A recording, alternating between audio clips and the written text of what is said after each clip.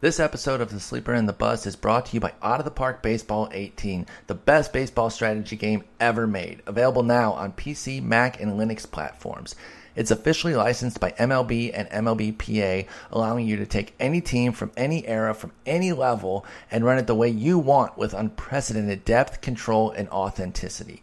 New for this year, 2017 opening day rosters, historic Negro League integration, run the ultimate what-if scenarios, tournaments, fall leagues, a redesigned injury system, an improved 3D game, real-time presentation and game highlights, improved player morale and team chemistry, and so much more. Out of the Park Baseball 18 has the full Sleeper and the Bust stamp of approval. We all play it and have for years.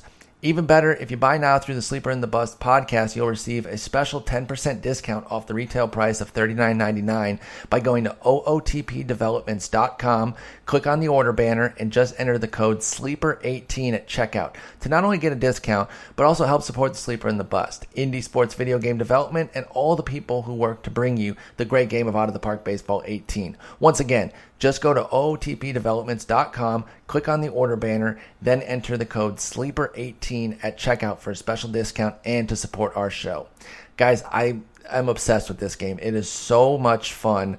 I played a lot of OOTP 17. You guys have heard me talk about my Twitch streams, twitch.tv/pspore24.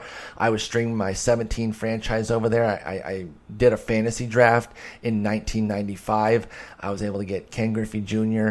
and Pedro Martinez. I don't know what the computer was thinking there, letting both of those guys get there. I took Pedro with my first pick and then got Ken Griffey Jr. I haven't started my new 18 one for streams yet, but I'm going to, and I'm actually just gonna start over. I won the World Series that first year with the 17 team, but I'm gonna start a new one. We'll do the draft at some point soon, so stay tuned for that. But Out of the Park is just so much fun. You've heard me talk about other baseball video games I like. They're two different experiences. This is the sim, in-depth management sort of deal, and then the other game is playing. So I absolutely love this game. One last time, ootpdevelopments.com. Sleeper18 is your discount code. That lets them know that we sent you there, and they give you a little bit of a little bit off the top as well. If you do play the game, let me know. Let me know what you're doing with it. Let me know what team you're going with, whether you're starting historically or going from now. If you do the fantasy draft, hit me up on Twitter @Spora. I love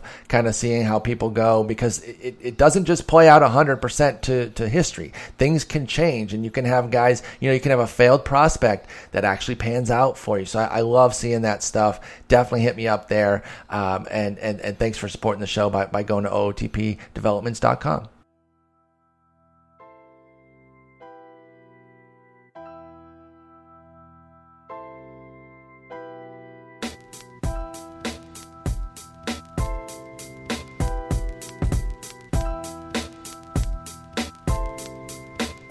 Hello and welcome to episode 456 of The Sleeper and the Bust. It is Thursday, May 11th. I'm your host, Paul Sporer, and we got a solo episode for you today. I said we, but then I said solo, so there's no we. It's just me. I'm a dummy. Anyway, great start, Paul. You should start over, but I've started over like 6 times, so I'm rolling with it. Guys, what I got for you today is 8 buy low starting pitchers. Now, it's not the standard buy low, because you know what? The standard buy low is trash. Okay, the standard buy low advice is utter garbage, because it's inaccurate. It's not true. It can't really be done. The guys that are said to be in such a buy low environment, they're not. Go buy low on Corey Kluber. Okay, not going to happen. First off, he's one of a small handful of aces. Yes, he's on the disabled list. I understand that. But I just don't think you're really coming out with much of a deal. I really don't. Now, I will admit there could be a few guys on here where you're looking and thinking, well, I'm not going to be able to get him low in my league. But I'm actually trying for guys whose value in the market has actually lowered to the point where you can get a discount, a reasonable discount. I don't know exactly what that is. Is it 2 rounds of value? Is it 6 rounds of value? First off, it changes, right? If we're talking about a guy in the top 5 rounds, and you get him a round and a half, 2 rounds cheaper, that's, maybe that's enough.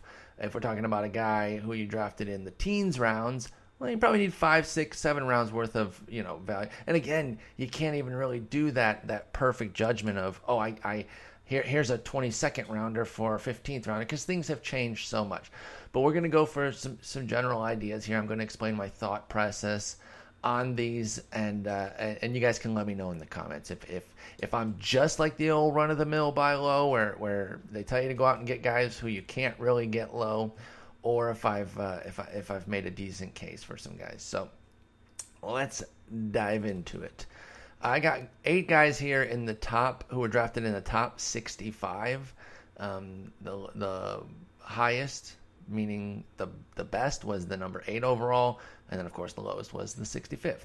So let's go in reverse order. Let's talk about Drew Pomeranz, the number 65 pitcher drafted this year, and you look at what he's got going right now out in Boston, and you see a 5.23 ERA. It is a late round guy, and I do start to think that, okay, you can probably get something taken off the price here. No one's charging you full freight for a guy who's consistently been injured and has a 5.23 ERA, a 1.39 WHIP. Had a 4.59 ERA and a 1.37 WHIP in Boston last year. So his American League work as a starter, because I don't really think he started with Oakland. He started a little bit, but you get my point. Since coming over last year, just take his Boston work, 4.79, 1.38. Well, then why the hell are you buying him, Paul? Because I still like the base skills. Now, obviously, I'm concerned a little bit about the home runs. I believe he's at 2 per 9, because he's allowed 2 in 3 of his outings so far, 3 of his 6 outings, and 1 in another. He's got 2 homer-free outings. Here's a huge surprise. They're 2 of his very best.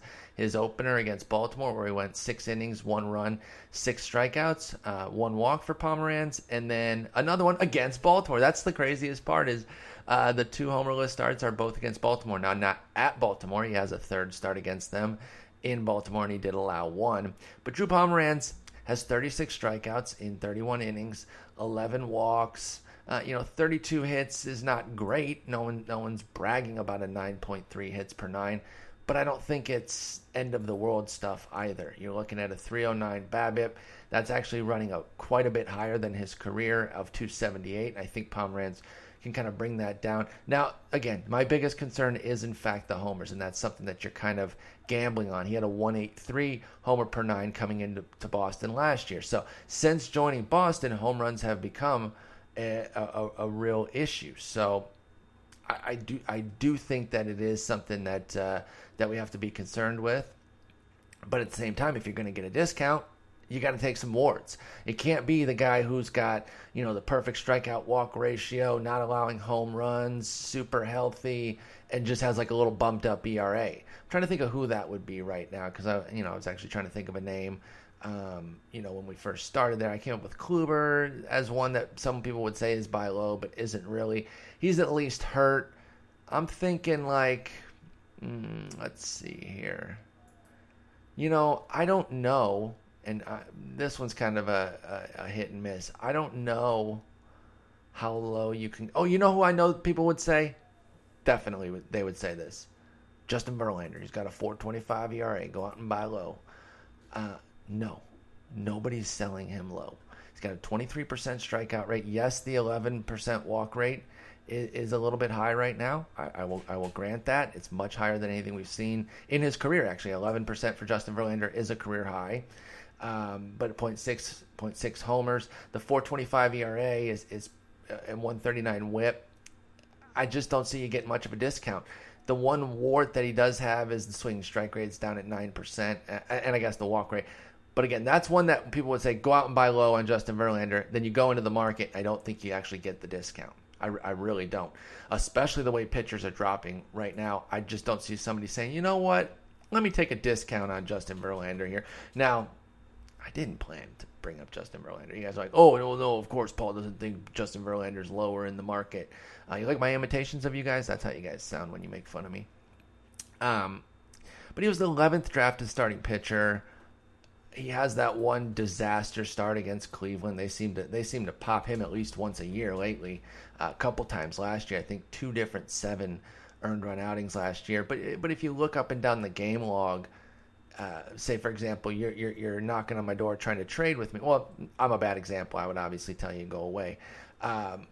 Take a run of the mill, non-Tiger fan, Verlander, Haver. And he or she is gonna look in their game logs there and say, what am I trading this guy for? He's got 20 innings with 20 strikeouts, 6 runs, 5 of them earned, 16 hits, no homers in his last 3 outings. Since a bumpy outing at Minnesota where he walked 6, and before that one was the 9 earned runs in Cleveland. So he has those 2 junk starts, and I'm not saying you can take him out and not count him, but you look at what he's done before and after, and that's Verlander. Anyway, I'm rambling on that one. That's not a real buy low. And those are the ones I don't like hearing about. Just go out and get them. Okay. But Pomeranz, you're going to get a discount on. I truly believe that you can. And I think he's somebody that you could bet on and feel comfortable with. Or let me take that back.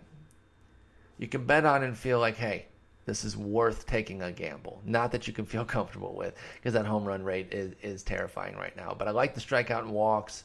I'm a Pomeranz fan. Would like to see the homers come down, but I think you go ahead and buy him and you take your shot there.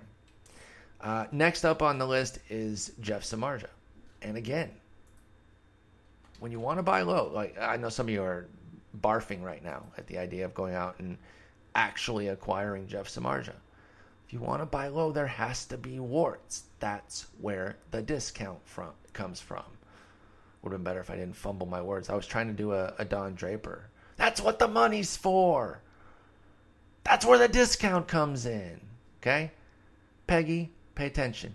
If you didn't watch Mad Men, you really think I'm just a crazy person, which I am, but not because of that. Jeff Samardzija. 29% strikeout rate, career high. 12% swinging strike rate supporting it. 5% walk rate. Not a career best, but a 3-year best. And right around his best. 4.9 back in 2014, that dream season he had when he was traded to Oakland. He was at 4.9. He's at 5.2 this year, so right in line with that. Guess what's bopping him? Homers. Guess what's crazy? That the homers, how does he have a home run issue as a Giant? I don't get it. Let me see how many of these are at home. Maybe he just takes those homers on the road with him. Jeff Samardzija is displaying skills that we've always expected out of him, even perhaps maybe when it was wrongly expecting them. Here we go. Let's see. Just 2 of his 7 homers are at home. He opened the season with 3 at Arizona. Obviously, that's going to do some damage to your home run rate on a 7-start basis. So you look at the last 6, and you still have four homers in 41 innings. But that's a .9. I can live with a .9, a .878, .878 if you want to get really technical and start going all the way out on the decimals. But .9, let's just call it that. 4.83 ERA, but with 46 strikeouts, 8 walks in 41 innings, 37 hits. I don't see it. It doesn't add up. It is what it is. Well, there's a 7 earned run outing in Colorado there.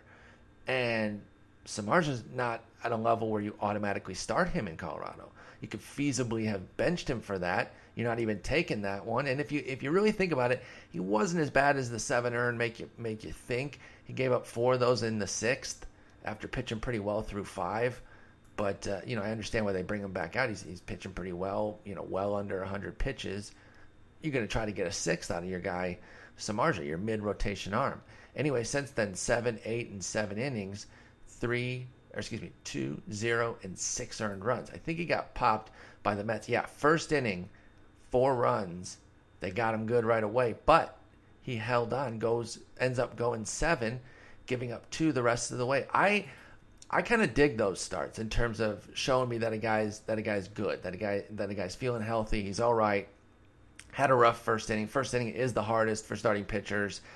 Again, you can kind of excuse it you can't get it off of your ERA or anything like that. Although if you're buying him, you didn't deal with it. Somebody else did. But I see some things to like here in Samardzija, and I can easily see him having a run in the summer that kind of brings him back to his resting point of a 3.81 ERA.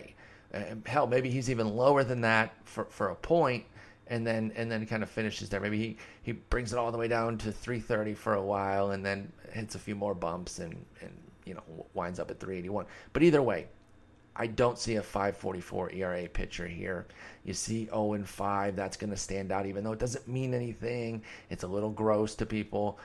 The 119 WHIP should give whoever has him on their team some hope. But I don't know that there were Samardzija backers out there that are going to be like, nah, I can't trade him, can't do it. I feel like you can get a discount there. I really do. He was the 52nd pitcher off the board. I don't think that you're out there paying top dollar. You know who I think you could get him for, and I think I would. And I know it sounds crazy, but this guy was drafted 68th, so that's a jump down. Let's see, in terms of overall pick 200 versus pick 255. So you're talking 3+ rounds there. Again, you can determine if that's a big enough discount. I don't even know if this round thing is the right way to look at it this late in the season, even though it's not that late, but it's a month plus in. Trade him for Ivan Nova. I love Nova. I was pumping Nova big time this year. Somebody that you get, innings eater type, who's going to stabilize your ratios. And you take whatever you get with the Ks, and that's exactly what's played out. Now he's stabilized your ratios to the nth degree, 2.23 ERA, 0.95 WHIP, but 15.5. Let's round it up. 16% strikeout rate, 5.4 per 9. No thanks, dude. If you need strikeouts, maybe you hit on Nova and Leak, and you understand that neither of those are going to last. Now, if I was going to trade one over the other, I would trade Leak first if I could.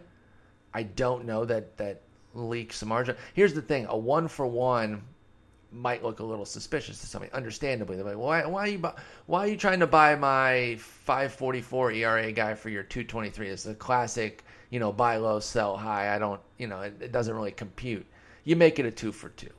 And again, not to deceive anybody, but first off, they're not gonna understand like what are you getting out of it? It's just a straight buy low. Maybe some people would. Sure. I don't know. I know I would look at that and be like, it's a little peculiar. Oh, I see why you want Samardzija. Nah, it seems like maybe too good to be true. Oh, I can get rid of my ERA slug here for your ERA gem. So again, work it into a 2-for-2. Maybe see what else that team needs. An offensive thing, or frankly, you could frame it where you get the little offensive upgrade since you're ostensibly taking the pitching downgrade. I'm not Mr. Ripoff guy. And listen, if that's the way you want to play, that's the way you want to play. We're all trying to win. Sometimes there's some cashish on the line. I totally get it. It's just not the way I trade. I trade to benefit both teams, keep a good relationship so I can get more trades done in the future. Best trade for me is the win-win. They get their help, I get my help. I don't ever want to be seen as somebody who was trying to take advantage, anything like that. It's just not the game that I play.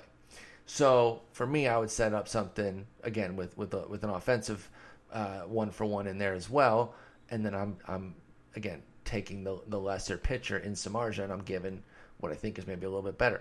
Ideally, the Samardzija owner has got strikeouts, maybe not necessarily covered, but they're not going to be hit by losing the 10.7 from Samardzija, but they need to start working on that ERA, and that's where somebody like a Nova, a Leak, Vargas, I think people are still pretty suspect on. I personally have been feeling pretty good about what he's doing. Maybe I'm trying to think of other guys that you would trade kind of in that same realm of like, they're good, but they're not super trusted because they're more like ratios. I don't know. I can't think of any others right now off the top of my head. Some of the other guys I'm seeing that I'm like, I wouldn't do this with. Like, I'm not trading Michael Wacha. So that one doesn't really work for me. Let me see. I'm looking up another guy here real fast. Nah. I was gonna say Lance Lynn, but I would just keep Lynn.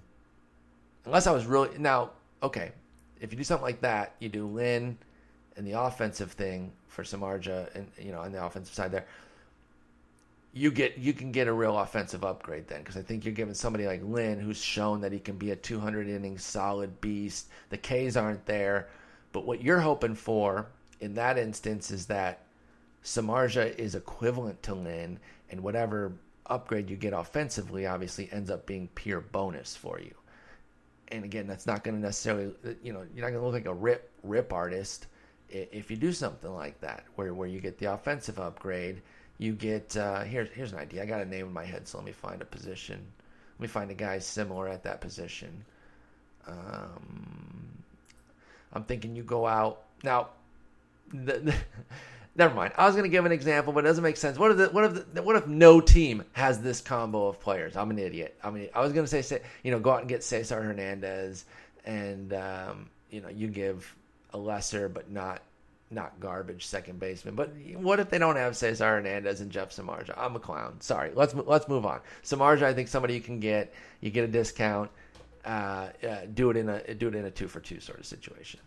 All right, Sean Manaea is the next one. This is a guy I did like coming into the season.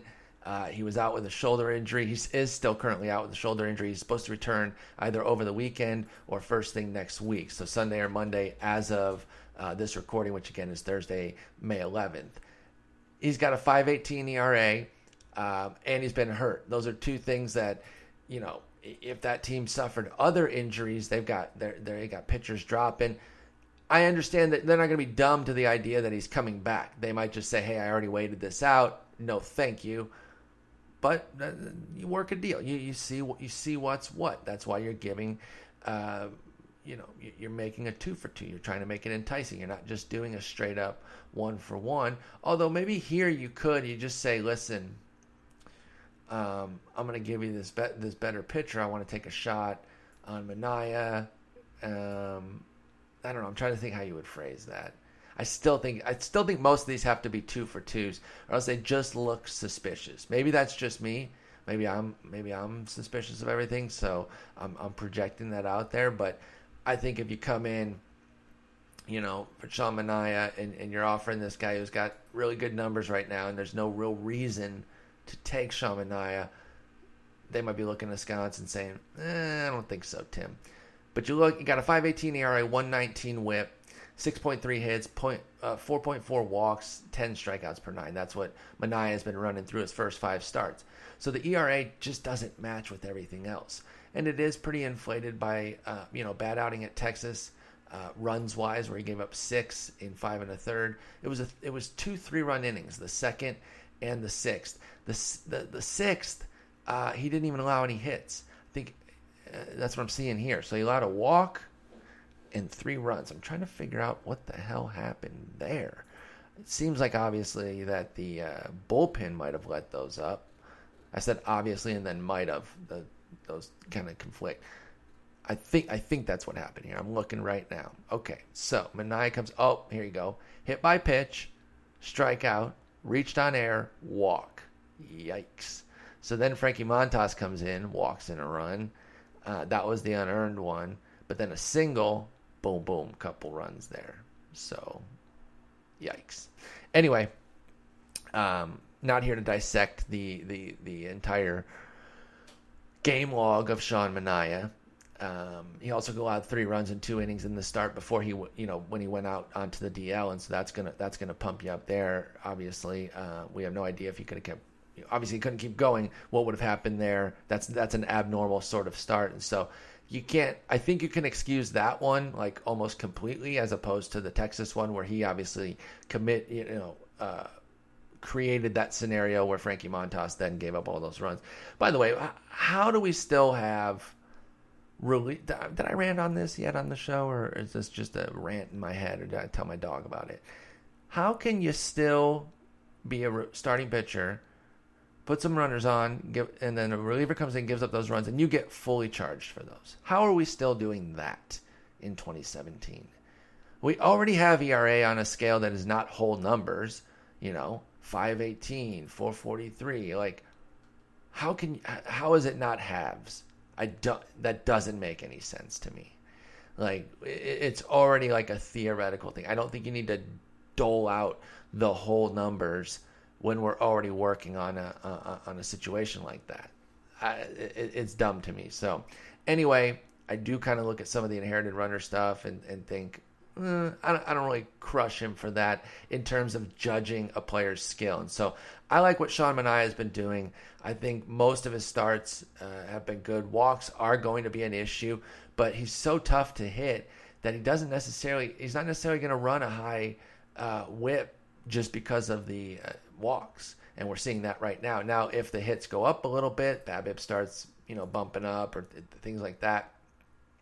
Because he is running a 191 average against. A 262 BABIP, though, is not completely unsustainable if you're a beast with really good stuff. So I like Sean Manaea.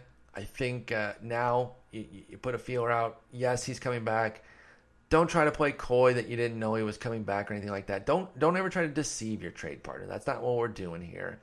We're just trying to see where they're at on a player, and if we can buy in at what we think is a lower point because we think he's going to be a lot better going forward, that's what we do. So I think Sean Manaea can post a mid to high threes ERA the rest of the year with a lot of strikeouts. Health is going to be a concern. You're taking plenty of risk, but hopefully you're getting that back by way of a discount. All right, I'm going to have to pick up the pace here if I'm going to get through these in a timely manner. Next up is John Lackey. And again, you got to buy when it feels ugly, when it feels hard to go out and buy. If it's easy, then it's not really a buy low. It's just it's a simple move. This is something that it's kind of in the vein of what Chris Liss says over at RotoWire. It talks about if you don't feel like you took a risk in a trade, you made a bad trade. In terms of like you ripped your friend off or your league mate. Not necessarily your friend. I'm not saying you got to be friends with everybody in your league. But if you don't feel like you took any risk and you couldn't wait to do a trade, then you probably ripped somebody off. And again, I'm not saying you can't rip anybody off, but you do that enough, you're going to get a reputation. You're not going to be able to get trades done, and it's a bad experience. So anyway, I look at now. I will say this one's a little bit ill-timed because John Lackey did just get out of Coors, and after dominating 7 shutout innings with 10 strikeouts, 2 walks, 4 hits. So the price went up, that's for sure, because he was toting a 5.14 ERA going into that start. So I will acknowledge that, but you're still talking about a 38-year-old.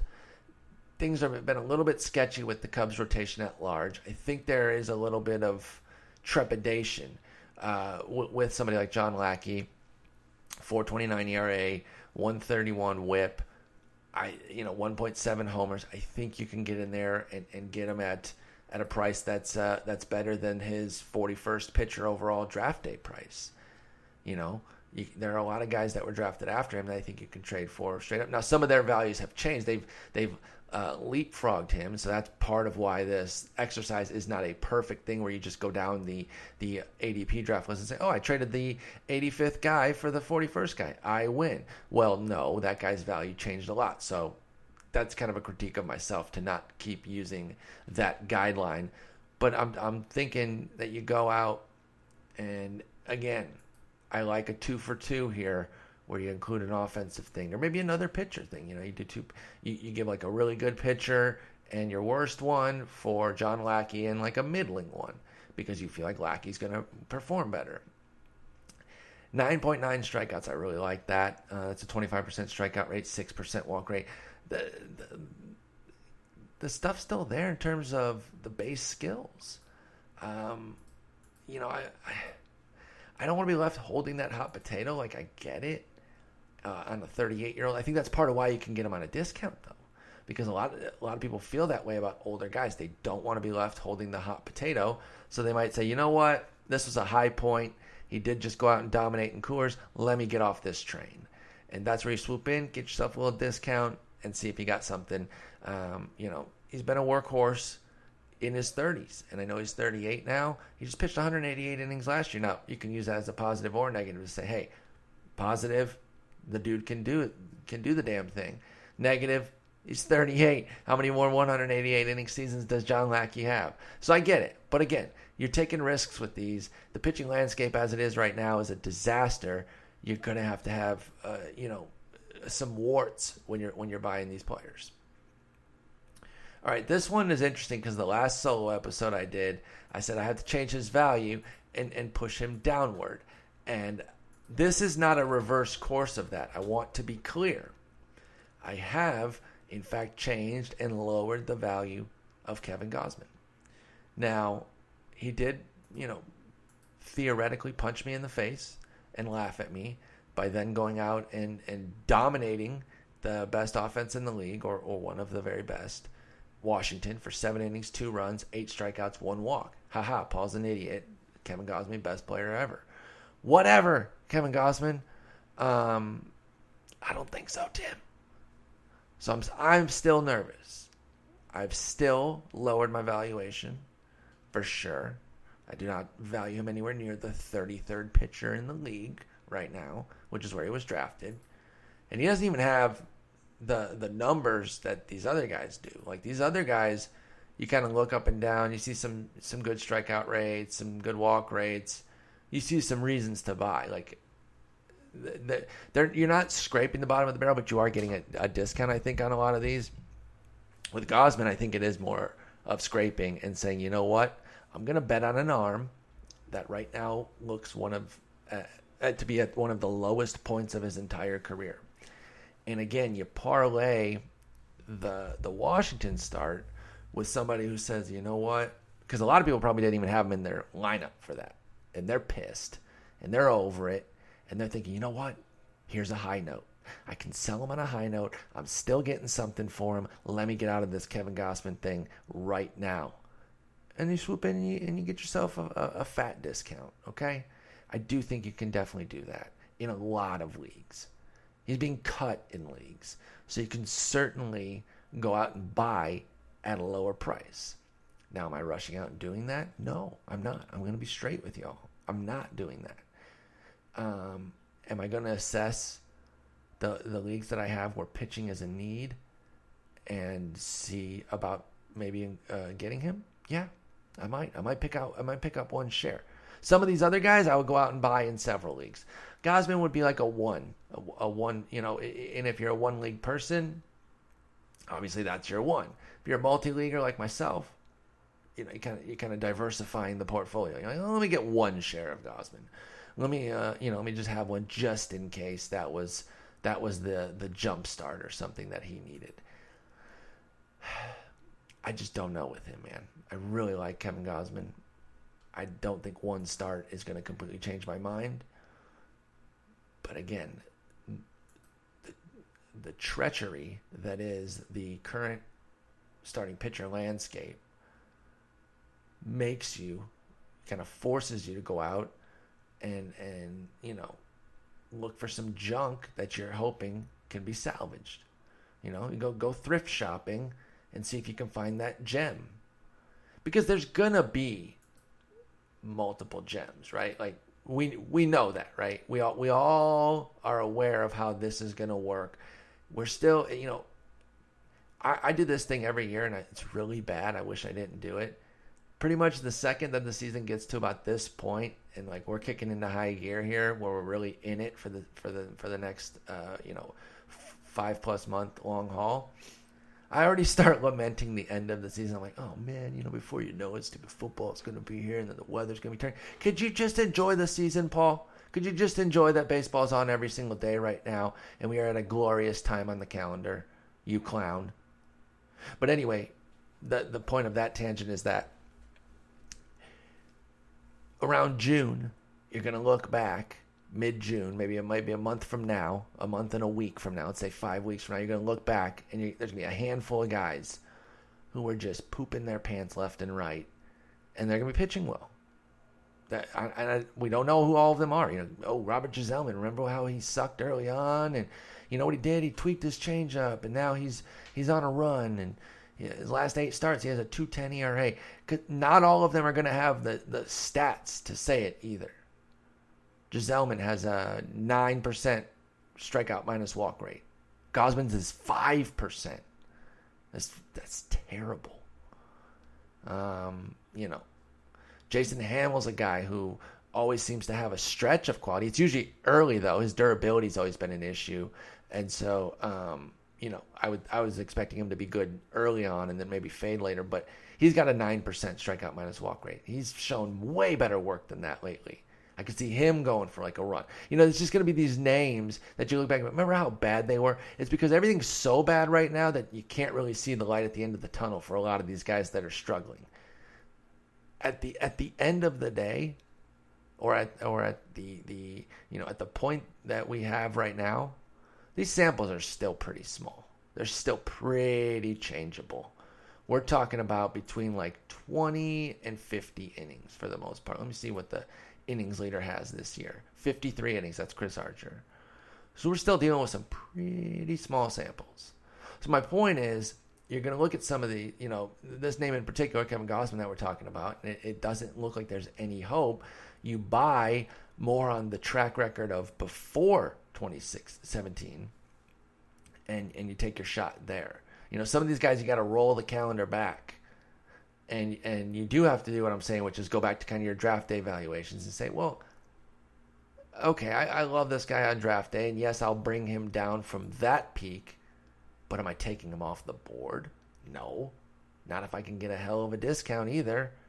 So anyway, that's where it's at with Gausman. He is not showing signs of quality right now. His strikeout rate is in the tank at 16%, never been lower than 19%. His walk rate is through the roof at 11%. He's been a 7% guy for his career. Home runs are still an issue, but still pops at 95, 97. I mean, hell, he can hit 99, I think, with regularity. Still has the split finger. I don't understand why the slider's not good, but it doesn't seem to be very good. But maybe something will click. And, I know betting on a maybe is not a lot of fun, but too many of us got to take chances right now. You're not finding anything on the waiver wire in your 15-team mixed. Hell, your 12-team mixed is probably scraping the bottom of the barrel on the wires. So you got to take a chance. Gausman's one of those like chance ones. Probably the biggest chance on here in terms of skills, not really saying to do it. Whereas each of the other guys has at least one skill that's bringing you in. For the most part, it's strikeout rate because I'm a strikeout whore. You guys know that. So that's kind of the unifying theme for 7 of the 8, that they've got at least a good strikeout rate going, and then anything else we'll take as gravy. But we got a few more here, and these are the higher end. These are all top 30 guys coming into the year. Danny Salazar just got his face caved in, and I think that's where the buy low can come in. If you jump in when the sourness is still at peak for his current fantasy manager, I think that's where your discount's going to come from. Like, there's going to be a price to pay, like a certain level, because he has 53 strikeouts and 36 in the third innings. Like, nobody's blind to that and just going to give them to you. He's leading baseball with 13.1 strikeouts per 9, but everything else is bad, and he's an injury concern. So you're taking on some substantial risk with that strikeout rate. He's allowed home runs in each of his last 4, 2, 1, and 1. Home runs have been a problem before. Consistently, he's never had a sub-1 home run rate. So I think that puts a real cap on what he can do with his ERA. But if you can get a 360 the rest of the way from the time you get him, if you just got a 360 the rest of the way with all of those strikeouts, that would totally work. If he ends the season at 360, 370, that means you're going to get a hell of a lot to bring down that 520. But again, this will be a higher cost one. Again, I freely admit that. But you can find a deal. I think you can. I don't think you're paying full price. You can, don't be the person either. Don't be the person who goes and craps all over the guy that you want. you're the worst person in trades. You write out your lengthy email about how the guy you want is the biggest pile of crap ever, but you want him. Okay, dude, or dudette, get real. So don't do that. Don't write, hey, I was just looking at your team, man. I'll take Danny Salazar off your hands. You got a 5.20 ERA, a 157 win. What are you going to do with that, dude? I'll take him. I wasn't gonna. I was just looking around. I'm kind of the league philanthropist, and I just figure, you know what? Let me just get that off your hands. I'll take your junk. I'll take it to the dump for you. Okay, you just give them to me, and I'll give you. I wasn't gonna do this. I wasn't gonna be this nice when I proposed this trade, but because he's so crappy, did I mention that he's got a 5.20 ERA? Danny Salazar does, and that walk rate's through the roof. You can't be having that on your team. So I don't want you to have to deal with that. So I will take him off your hands, and you know what? I guess I can just give you Zach Eflin. It kills me to give you Zach Eflin. He's got a 2.81 ERA. Did you know that? But the guy you're giving me sucks, man. I mean, Danny Salazar, 4.5 walk rate, garbage. 1.2 homers, garbage. Almost 10 hits per 9, that's garbage. I'll take him, though, and I'll give you Zach Eflin. Don't be that person, okay? I hate that person. I used to be that person, y'all. I'm not even going to front on y'all. That used to be me. I used to be the guy who writes the lengthy email about the trade and puts in a few choice shittings on the players that I wanted. And I hate myself for it. But I was younger. I was dumber. I thought I was smarter. That's the thing. That's the thing about young people. That's like when they're at their dumbest, but they think they're at their smartest. That ratio is just off the charts. Anyway, don't be that person. Acknowledge what you're getting in Danny Salazar. Listen, I need the strikeouts. I know I got to pay. Let's bring the price down a little bit for what he's been doing. But I'll pay. But I ain't paying full value. And boom, get yourself a little discount and get Danny Salazar. Now he might be hurt. Again, I acknowledge that. You're taking risk. So don't pay market value. Don't pay full price either. You can push back if they're saying, give me full price. You say, whoa, wait. I am still taking a guy who's been known to be injured, who does have some flaws in his game. I want the strikeouts. But don't open with, here's the guy I want. And boy, does he suck. Okay? Don't do that. Thank you. Goodbye. Wait, no. Episode's not over. I'm kidding. All right, next up. This guy just went on the DL. And I think it's DL manipulation by the Dodgers. Right? Kenta Maeda? Why is he on the DL? I mean, I saw this on Twitter. This is not my unique take about the DL manipulation thing, but it kind of looks like that. They're bringing Hyunjin Ryu and Rich Hill off. They're putting Maeda on right as they go for a trip to Colorado, so they could probably use an extra arm. It looks a little sketchy. I can't remember exactly who said it, or else I'd give credit for the tweet. But it was like, ooh, yeah, that kind of adds up as a little bit sketchy. So it's a hamstring tightness. On the heels of his best start of the season, I think. He was brilliant last night. Again, being Tuesday. I keep reminding y'all. It is May 11th. But yeah, 8 1/3, 2 runs, 5 hits, 5 strikeouts, no walks. DL. Okay, I guess. Now he's got a 5.03 ERA still, despite 3 really good starts in a row. 2.21 ERA in 20 1/3 innings with 21 strikeouts, 4 walks. So I think that anybody that you're trading with is going to understand that, okay, he's been pitching well. Where the discount, I think, comes in, you say, well, he just went on a DL. I just want, again, don't act like you're being the greatest person ever by taking this off the person's hands. They might not even want to. They could just put him on the DL and say, no, I'll figure it out. But I would try. I would give it a shot. His first 3 starts were his first start was okay. His next 3 were really tough. They were short outings. So the 4, 4, and 6 runs aren't like, holy cow, you're the worst, but they came in 5, 4, and 5 innings.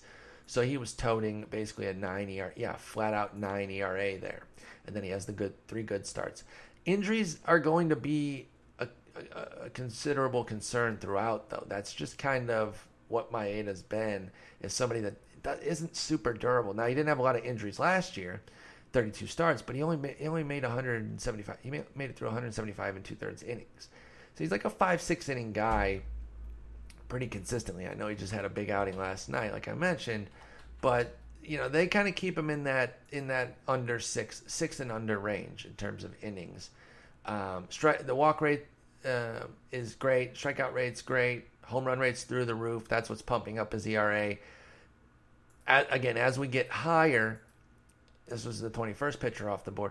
You're not getting super discounts, but even 2 rounds of perceived value, however you want to make that out in season.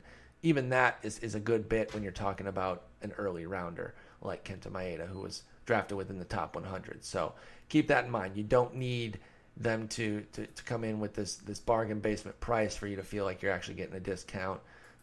And hopefully that DL stint, if they're dealing with a lot of DL issues, you say, listen, I got a healthy guy here for you if you're interested, and then you kind of make your deal that way. All right, and last but not least, Jake Arrieta. Yes, I'm recommending Jake Arrieta as a potential buy low, even though I was down on him this year, and I don't feel great. Now, again, to get a buy low, you shouldn't feel great about them, or else it's not really a buy low. I see the 26% strikeout rate, 7% walk rate, both improvements over last year. That is encouraging. Doubling his home run rate to 1.4 is not. And my main concern, and I even said this when it's not like I was rating him in the 30s or even the 20s. I think I had him 16 or something. But that, he went 8th overall among starters. The thing with me with Jake Arrieta was I don't know if he's going to make it through the entire season. So that's a challenge that you're possibly taking on with this, is that he might not make it, and then you have to deal with whatever injury might come his way, if that in fact is how it plays out, which is again my projection, not obviously something that's set in stone. I don't have a crystal ball, y'all. It got taken from me, and so no, I can't predict the future. He got walloped in Colorado, big deal. But again, that's where the discount could maybe come. You start to look, and if they go in the game log and they look at his last 4, they're like, okay, crushed at Colorado, I can excuse a little bit. Oh, pretty good at Philly. Like, it was a baseline quality start in terms of earned runs, but 7 strikeouts, 1 walk. Walloped at Boston, mediocre runs wise at Cincinnati, 5 runs, 4 of them earned in 6 innings, but 8 strikeouts, 0 walks. Home runs have been an issue. Someone that's going to analyze him with Arrieta on their team is going to say, I know he's not terrible. I know he's not a 535 true talent. But maybe they're done with the headache and the worry and the concern. Because there is concern. And maybe you're in a position where you can take that on and say, hey, I'll take this gamble. This is not what you're saying to your opponent, trade opponent. You're kind of talking to yourself. You're like, I'll take this gamble because I can afford to maybe have it not pan out perfectly, but if it does, now I've got another potential ace at non-ace prices, something like that. So I don't love Jake Arrieta. I freely admit that, but I do think it could be a decent idea to test the waters, see where folks are at on Jake Arrieta. He's still throwing the ball a little bit wildly. NL high, 6 wild pitches. He had 16 last year, which was an NL high as well. 10.5 hits. It's not all peachy, despite the nice strikeout to walk ratio. The home run rate is a little bit through the roof. So keep an eye on what we got going there with Mr. Jake Arrieta. So, all right, let me go ahead and give you the names here that we're talking about. We're looking at Drew Pomeranz, Jeff Samardzija, Sean Manaea, John Lackey, Kevin Gausman, Danny Salazar, Kenta Maeda, and Jake Arrieta. I believe that there are discounts to be had on all of those guys, and you should go ahead and see what's what in the market. Your league will vary. Not all of them will come at a discount. You do not have to send me a note for everyone that will not be available. Like, I don't need to know. No, he will not be a discount in my league. No, I already tried. Okay, fine. Then move on to the next one. I'm not saying that all 8 can be had at a discount, but I guarantee you can go out and get a couple of these at lower than the price that they should be going for. And, of course, should is in the eye of the beholder, and I happen to think that their value shouldn't be cratered and that there are reasons to potentially buy. So there it is. 8 buy low pitchers. Let me know what you think. I'm sure the first comment will be somebody I forgot.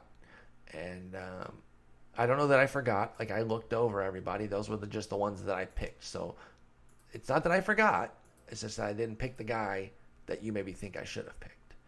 But I am open to those. Put them on the comments, and we'll talk more about them, and we'll see if there's even some better ones out there. I might do a hitters one of these as well. You guys can let me know if you'd enjoy that or not. If this had any value to you. I do like doing these solo episodes. I'm going to continue to do them, but in terms of topic, you guys can let me know if a buy low hitter one would be something that you'd be interested in, because then I got you out there. You can buy low on Ryan Zimmerman, Mike Trout, Bryce Harper. See, I know all the good ones to buy low on. Wait, what do you mean that's not buy low? Okay, never mind. Stupid joke. It wouldn't be a Paul Sporer podcast if I didn't end it on a stupid joke. Thank you for listening.